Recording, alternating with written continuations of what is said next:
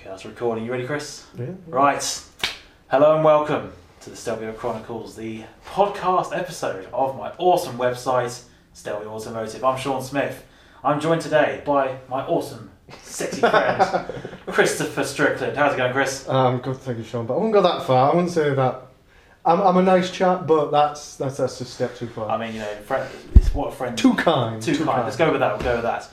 Well, this is technically the first episode of the Stelvio Wait, Chronicles. it is the first. Let's get this straight. No. It's the first. It's a technicality. No, it's the first podcast. It's not the first recording of something. No, not at all. No. I should say, last weekend I was invited to Rye House, thanks to my friend Sam Green, both my friend Sam Green. He works at Rye House. He allowed us to film about 5 or 6 episodes for the Stelvio Automotive podcast, Stelvio Chronicles, and all the files deleted themselves and corrupted, which is should we just call it down to a technical error, a building path. It was bad news what it was. But here we are today. We're in the north. It's not the north. It is not the north. Well, we're in Nuneaton. It's not even north of Birmingham. It's not even that north. I mean, it's above the M3. It doesn't matter. It's not the north. If you're southern, people call it the Midlands. I like to think it's the south. Fine. Well, there you go. It's what some people who are correct would call the north. I'm with Chris Strickland today, who works. Are you allowed to say where you work? Of course, I can say. Where do you work, Chris? The VCA, Vehicle VCA. Certification Agency. We do MOTs for pre-production vehicles. Nice. Is the quickest way of saying it. It's the quickest way of saying it. That's good. That's because we're completely rushed for time. Well, actually, not whatsoever. These are the Stelvio Chronicles. We're going to be discussing any subjects we really want. Same as my articles, really. It's whatever comes to mind. We just talk about it and voice opinions because, you know, opinions matter more just as much as facts. Yeah, your opinion apparently matters more than anybody else's. My opinion is facts. Let's just say that. So, Christopher, today, because you work at the Vehicle Certification Agency, Good which I one, well remembered, done. You are aware of safety and shit. I'm not like You're aware of it. I am aware of safety, yes. I'm aware of how safe things are meant to be. Do you watch F1, Chris? Of course I watch it. In that case, that's a perfect thing for this podcast, because today we're going to be talking about cockpit safety, which is a big issue in Formula 1 at the moment. So you're on about Halo device, the Aero screen, and then Indy's version of the Aero screen. It's almost as if I've told you already what we're going to be discussing, Chris. I'm just this knowledgeable, Sean. It's just knowledgeable. So yeah, we're going to be talking about the Halo, the canopy, which is the entire enclosed off section like you see at Le Mans, and the Aero screen actually. Yeah, which is the free devices. So obviously F1, Chris brought in the Halo this year for their brand new cars. You mean the flip-flop? The flip-flop, the chicken wishbone, the cockpit safety devices, I'm sure Formula 1 call it all the time, or the Halo if you're also... Do you know what the Halo stands for? I don't know, I thought Xbox just paid them loads of money and told them to say it. No, what is it? I don't know. I just you asked me the question. No. I just assume it's just because it's a Halo around the driver. I mean, yeah, that's sort of what I implied from it. I've got no idea. I'm sure there is an acronym. If anyone knows it, feel free to comment, or don't. I don't really care. But no, we've got plenty of stuff which we're going to talk about today. It's going to be any of those free. Seeing the pros and cons of each, and you know, which should F1 have done it? Should they have gone this early with this concept? And should they look at other stuff still? Did they do the right choice? So the biggest issue I think with the Halo is the aesthetics, the looks of it on the car. However, when talking to Sam and a few others last week, there was a difference in opinion between when you see the Halo on the car in pictures. Are you talking about the camera, the TV camera? No. Or are you talking about like a still? Yeah, the aesthetics of the car. When you look at the car, there's a difference in opinion between when you see a picture and when you are watching it live moving on TV. Oh, okay. People seem to be much more open to it. Accepting? Yeah, accepting of it. They don't seem to have as much of a, ugh, that's disgusting reaction when you're actually watching the TV, watching the cars go around. Yeah, because it's probably because you're looking at the Halo on a still. It's there. It's like, bang, right in the middle of the picture. There's the Halo device. It looks terrible. When it's on the screen, and the car's in a fluid motion and it's moving and it's on the track and so on. So you're not looking at the Halo, you're looking at the car. Where do you stand there, Chris? What? The Halo. On the Halo? Aesthetics. I don't like it. Aesthetic way. I don't know. It's one of those things that you'll either love it or you hate it, and I don't actually do either. It's one of those things where it's like, it's there for a reason, you've got to accept it, and just move on. Yeah. I don't like it, but it has to be there. It has to be put into place, because if you were to have another Jules Bianchi accident, which is where this came from, and somebody said, we had a device, we're going to sue you because you didn't put that device on the car, that's a bit of an issue. So do you think that F1 preempted, just did it more to preempt themselves in terms of having another accident which could result in a death? You know, Maria de Villota had a similar accident a few years ago, who unfortunately died, I think, sort of as a result. I can't remember. There was a string. She had the accident. Yeah. She lost an eye. She then downward spirals of depression because she couldn't do the things that she wanted to do. But it was as a result of. It wasn't as a result of a crash. Yeah. You know, there's plenty of opportunity to have that sort of accident, which could result in head injuries, can result in unfortunately death, which is. I mean, you just look at how close Alonso's come a couple of times to having his head. How hit. close he has come. How close, yeah. How close he's come. Yeah. But there's those people who just look at the halo and go, "Oh, it's not the spirit of Formula One." Oh, it's such a rubbish statement. It's just the spirit of it. It's completely ridiculous. If they had it their way, there'd be 1960s F1 cars going around at 300 miles an hour. Yeah, we could do. It's the and you have a new driver lineup every single week. Yeah, it's also the fact that the spirit of F1 is such a ridiculous statement, just due to how much stuff has changed in terms of safety from the cars, from helmets themselves, seat belts. You know, they didn't exist for a good long while. You look further down the line, you look at the engines, for example, you could say, oh, that's not the spirit of F1. Yeah, these V6 hybrid engines, but some people could say that. Yeah, but I like the hybrid engines. Do you? I like the idea of it. I don't like the engines themselves. I think they sound terrible. They did sound terrible in 2014. They don't sound... No, they don't. They do. Compared to a V8. Well, yeah, but you say, oh, the V8 sounds amazing, but then you say, well, compare that to the V10. You go, oh, well, the V10 was much better. And then you say, well, compare it to a V10, a V12, and you're like, oh, well, the V12's better than the V10. You know, it's all about whether you compare it to something. But if you just listen to it and forget the fact that you had a screaming V8 that did 20,000 RPM, and just listen to it, you thought, actually, it doesn't sound that bad. I mean, it does sound a bit like a vacuum cleaner. A little bit. A little bit like a vacuum cleaner. That's mainly because of the turbo. That's because of the turbo. Yeah, and the fact they've only got one exhaust pipe. Which is, well, they've top two. It's not really. The other one's not really an exhaust pipe, but it has two. So, yeah, the spirit of F1 argument is completely ridiculous when it comes to this device and cockpit safety. But when we look at other series, you know, IndyCar, who are currently researching their aeroscreen, windscreen, whatever you want to call it, windshield if you're American.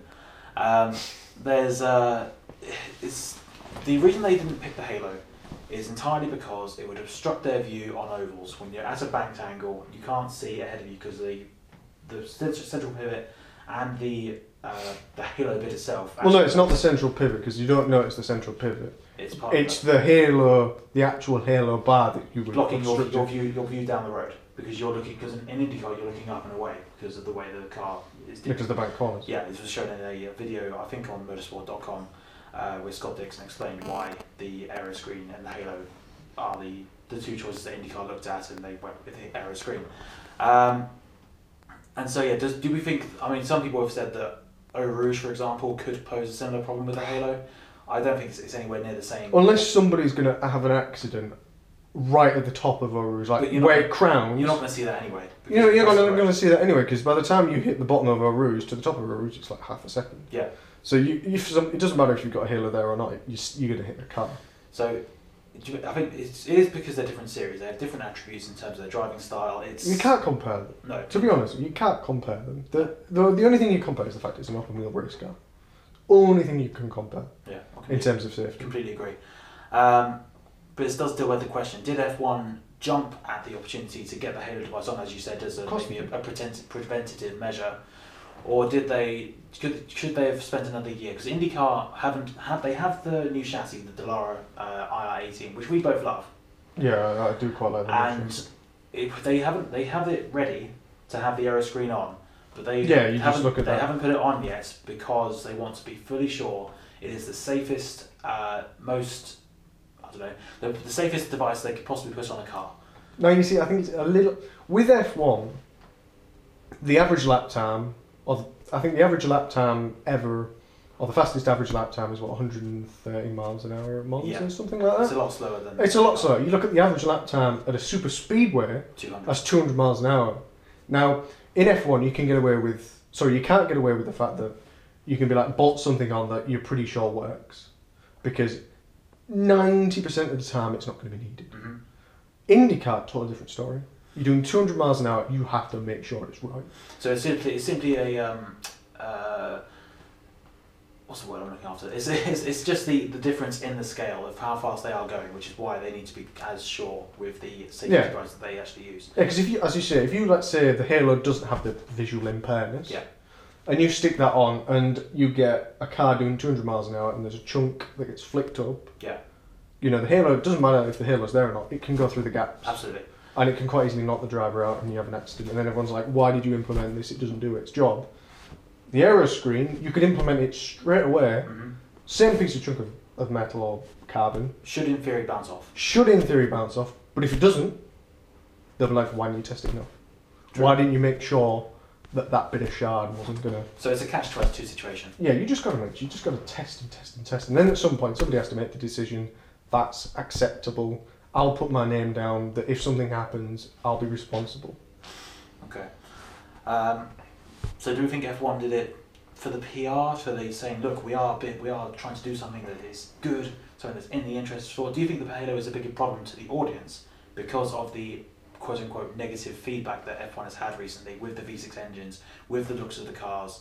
Is it just an amalgamation of small little storylines that have mounted to be have the fans as angry as they are? Or do you think those fans would have just been angry full stop anyway when it comes to outrage over that? My question would be which fans? Are you talking about the general public? Look, to me and you, the Halo's an issue, but we are motorsport fans. We are. You know, we've watched F1 or whichever form of motorsport, you in your case WEC, year after year after year. Yep. Man on the street, he'll watch F1 when it's on. No, he won't care. So you put a Halo on there, he's like, oh, it's just a thing that's... Yeah, it's just an evolution of cars, so he's not going to care. I'm talking about the motorsport fraternity who would generally speaking voice their concerns. Are they more vocal about this simply because of the previous things they haven't liked over the last few years, or are they just people who will just moan for the sake of it? No, I think it's just the fact that, you know, over a short period of time, F1's gone from... I mean, if you look at the grand scale of F1, it's been around 100 odd years? 1950, so nearly 70 years. Yeah, 70 years. Let's just say 70 years. It's been around 70 years, and for, let's say, 50 years of that up until the early 2000s, in general specs, the cars didn't really, you know... They evolved, but they didn't, like, dramatically change. There wasn't that massive... I mean, there were changes mechanically, I say, from the turbo engines to the non-turbo engines, obviously, when they outlawed that. There were changes in the Formula entirely when they went to Formula 2 in the 50s, but generally speaking, the car, as a machine, as a physical thing... an engine, 4 tyres, a little bit of aero, driver, and a chassis. Yeah. Now, it's engine, driver, aero that's unbelievably complex. You know, you've got the engines, which now are unbelievably complex. So much money goes into it, so much advertising, so much publicity, so much media. You've got these things piled up, and it's because of this dramatic change in just a short period of time. People are like, that's not what I used to watch. So it's a reactionary thing. Yes. Because of the, just because it is so different, and it is, that's where the spirit of the, quote unquote, spirit of Formula One comes in. Yeah. It's just people who are small C conservative trying to just keep things as they are. That's fair enough. So but equally when you have a look at IndyCar, which in many ways has stayed very much as the same as F1. You look at a champ car and you go, that's an IndyCar. You look at a champ car, it's got a front wing, got a rear wing, it's got side pods, it's got a driver, it's got wheels. You look at one, front wing, side pods, driver, wheels. Yeah. They're all relatively similar. There's no massive change. But equally the American public are much, much more open, possibly because the aero screen is seen as a safety thing because they have had more deaths in the IndyCar over the years than Formula One has. I don't know. I don't know necessarily if that's true, but I think America do seem to be more open to the idea. I think a big problem for the F1 fans here is the fact that you can't it does obscure the driver's helmet. It's harder to detect which driver is who. I think that is a big issue in Formula One. Yeah. Because we already had concerns beforehand about F1 drivers not being visible. And I think this the halo just Yeah, you look at Bottas and you look at Hamilton, and unless you look at the numbers or the helmets, you couldn't tell which one's the T-bar, but that's changed colours multiple times over the last decade. There's no consistency. There's no consistency, which doesn't help F1. But if you look at, we're comparing IndyCar and F1 a lot, but if you look at Alexander Rossi and his teammate, who's his teammate? He was for Andretti Autosport. Andretti Autosport. Yeah. But yeah, you look at Rossi and his teammate, you can tell which one's Rossi and you can tell which one's his teammate, can't you? Yeah, because they have two different cars. Two different cars. That's IndyCar sponsorship culture is slightly different, unfortunately. No, but you can tell that that's Alexander Rossi and that's yes, you can. Just based off his sponsorships. Yes. Whereas if you look at Hamilton and Bottas, you can't tell which one. No, because the cars are the second. Yeah. Where was I going with this? Basically, it was just the case that IndyCar seems to be much more open with the windscreen. I suppose because you can still see the drivers, you can still see what they're doing in the car. You can see. It doesn't actually. It's not as visible a thing as the big solid titanium halo is, compared to what is essentially perspex on the windscreen. It's much less of a visual impact to the viewer, which I think is possibly why they're more open to it. I'm not saying F1 should or shouldn't go down the aero screen route. Maybe they will in the future. Who knows? It depends how the safety development goes. Oh, in my eyes, there'll be an aero screen on an F1 car by 2021. Would it be an aero screen, or would it be that with the halo bar as well? No, it'll be an aero screen. Yeah. It'll be is you'll have IndyCar run it whenever they're due to run it, which is 2019. End of this year, possibly. But let's say 2019. We'll say 2019. Right. F1 will look at that, or the FIA will look at that closely and see the results and see how they're dealing with the change in light, because obviously IndyCar run at night time as well, so you've got the floodlights, and then the changing from sunset to night time and how that reacts and how they deal with that. And I reckon by 2021, the IndyCar will have it sorted. They'll have Mark 10 and it will be the best one. Yeah. And F1 will go, we like that idea. Yeah. We'll now put it on our cars. We'll put it on our car and say, look, we made the cars better looking, hooray! Exactly, yeah, that's what they'll do. And because obviously in 2021 you've got massive changes in rules, you've got massive aero changes, the engine changes. It makes sense to try.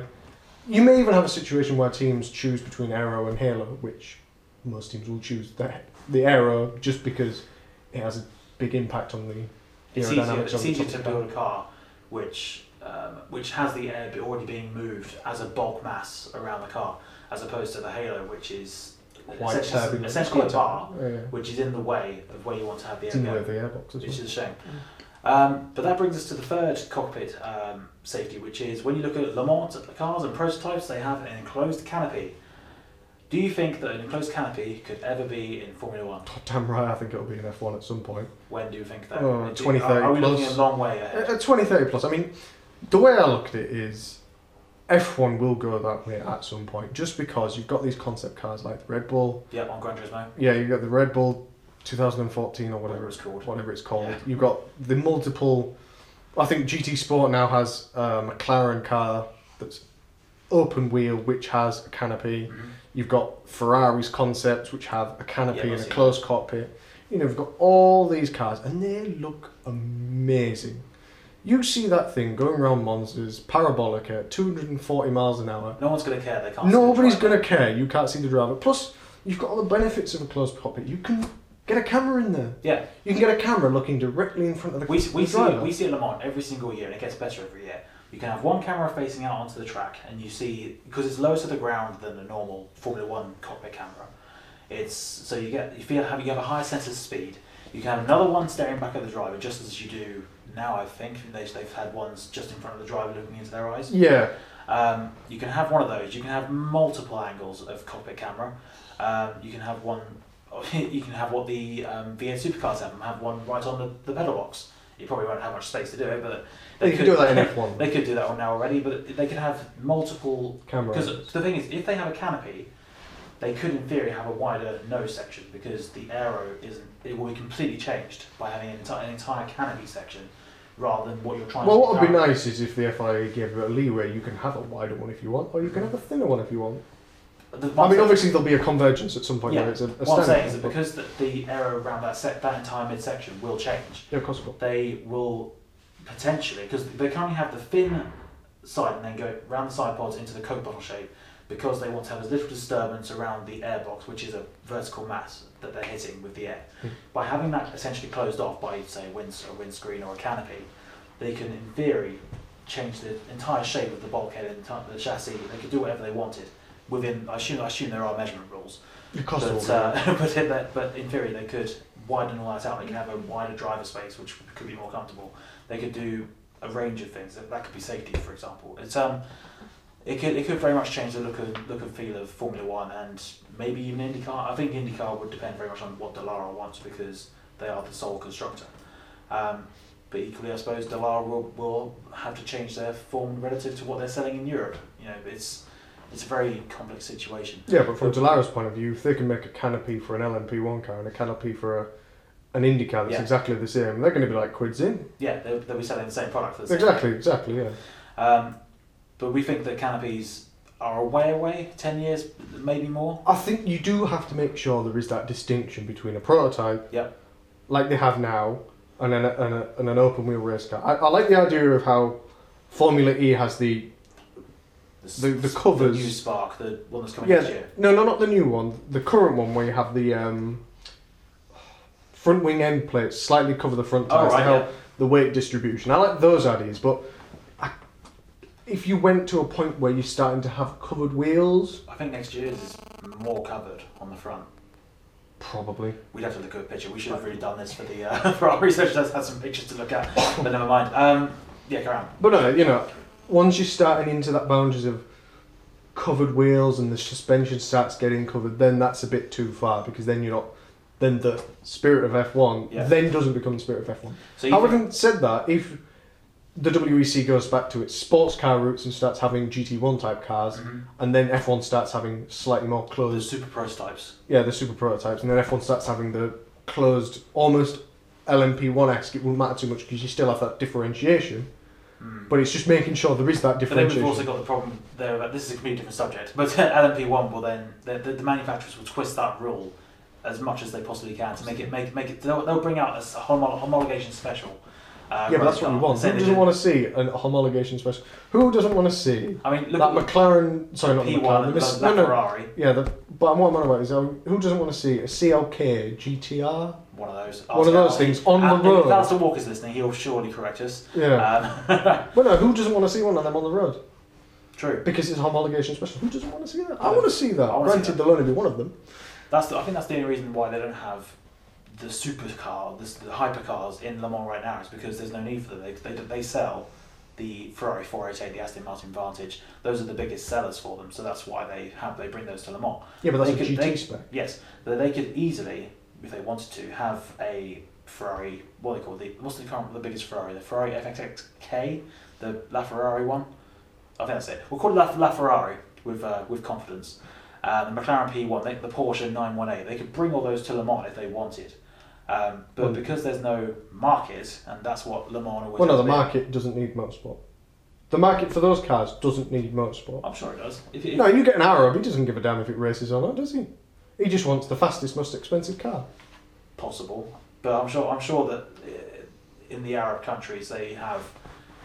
they're super motorsport people who are just like, yes, I want to buy a 2017 Ferrari, whatever, because it won Le Mans. It's the car that car won Le Mans, and it's it's the old adage that win on Sunday, but you sell on Monday. I think that still does have.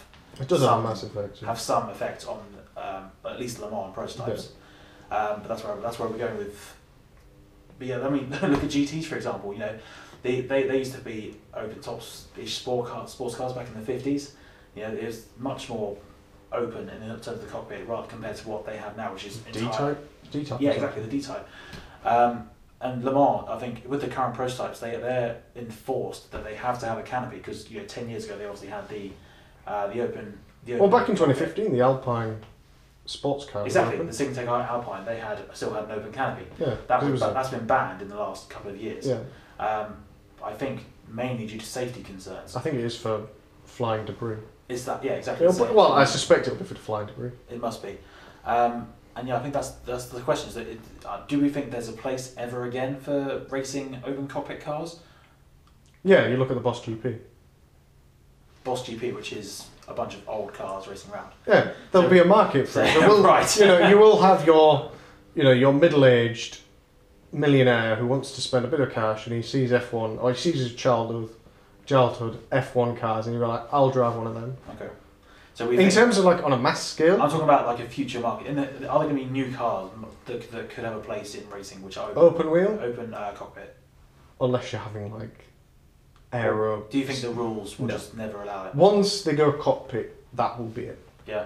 Once they go cockpit, that'll be it. It'll be it because the speeds will increase and there will be no advantage to having an open cockpit. And two, once you have a cockpit and you feel safe, you won't want to have an open air cockpit, and the rules will just never let it happen. Which is a bit of a shame in a way, but I think it is for the right reasons. I think it is. I think at the end of the day, driver safety is very important. Nobody wants to see their favourite F1 driver in a hospital bed. No. Because something hit their head. Nobody does. No, I think that's entirely agreed. So we think the Halo is ugly, but it's a necessary evil in many ways. We think that the canopy, once IndyCar introduce it, possibly at the end of 2018. Once they've introduced it, refined it, then the FIA have a good look at it. Once they've actually done all the thorough testing, they've proved the concept, the FIA will probably and Liberty Media for F1 will see it with its benefits. They'll bring it into F1 as a media perk, going, oh yes, great story for F1. And eventually we think it'll go to canopies because that's just the future. Yeah, but it will be a while. It'll be a while. I think that's it. We think that overall cockpit safety a good thing? Yeah, of course it is. Yes. So there you go. That's a firm, resounding yes from us. That was the end of the first episode, thankfully. Hopefully this one does record and I can actually post it online, of the Stelvio Chronicles episode 1 of the podcast. Thank you very much for listening. We'll be back at some point. I'm not going to say weekly because it's not going to be weekly, trust me. Thank you very much to Chris. It's alright. And thank you very much to me. I was Sean Smith. We'll be back next time. Thank you very much. I don't know where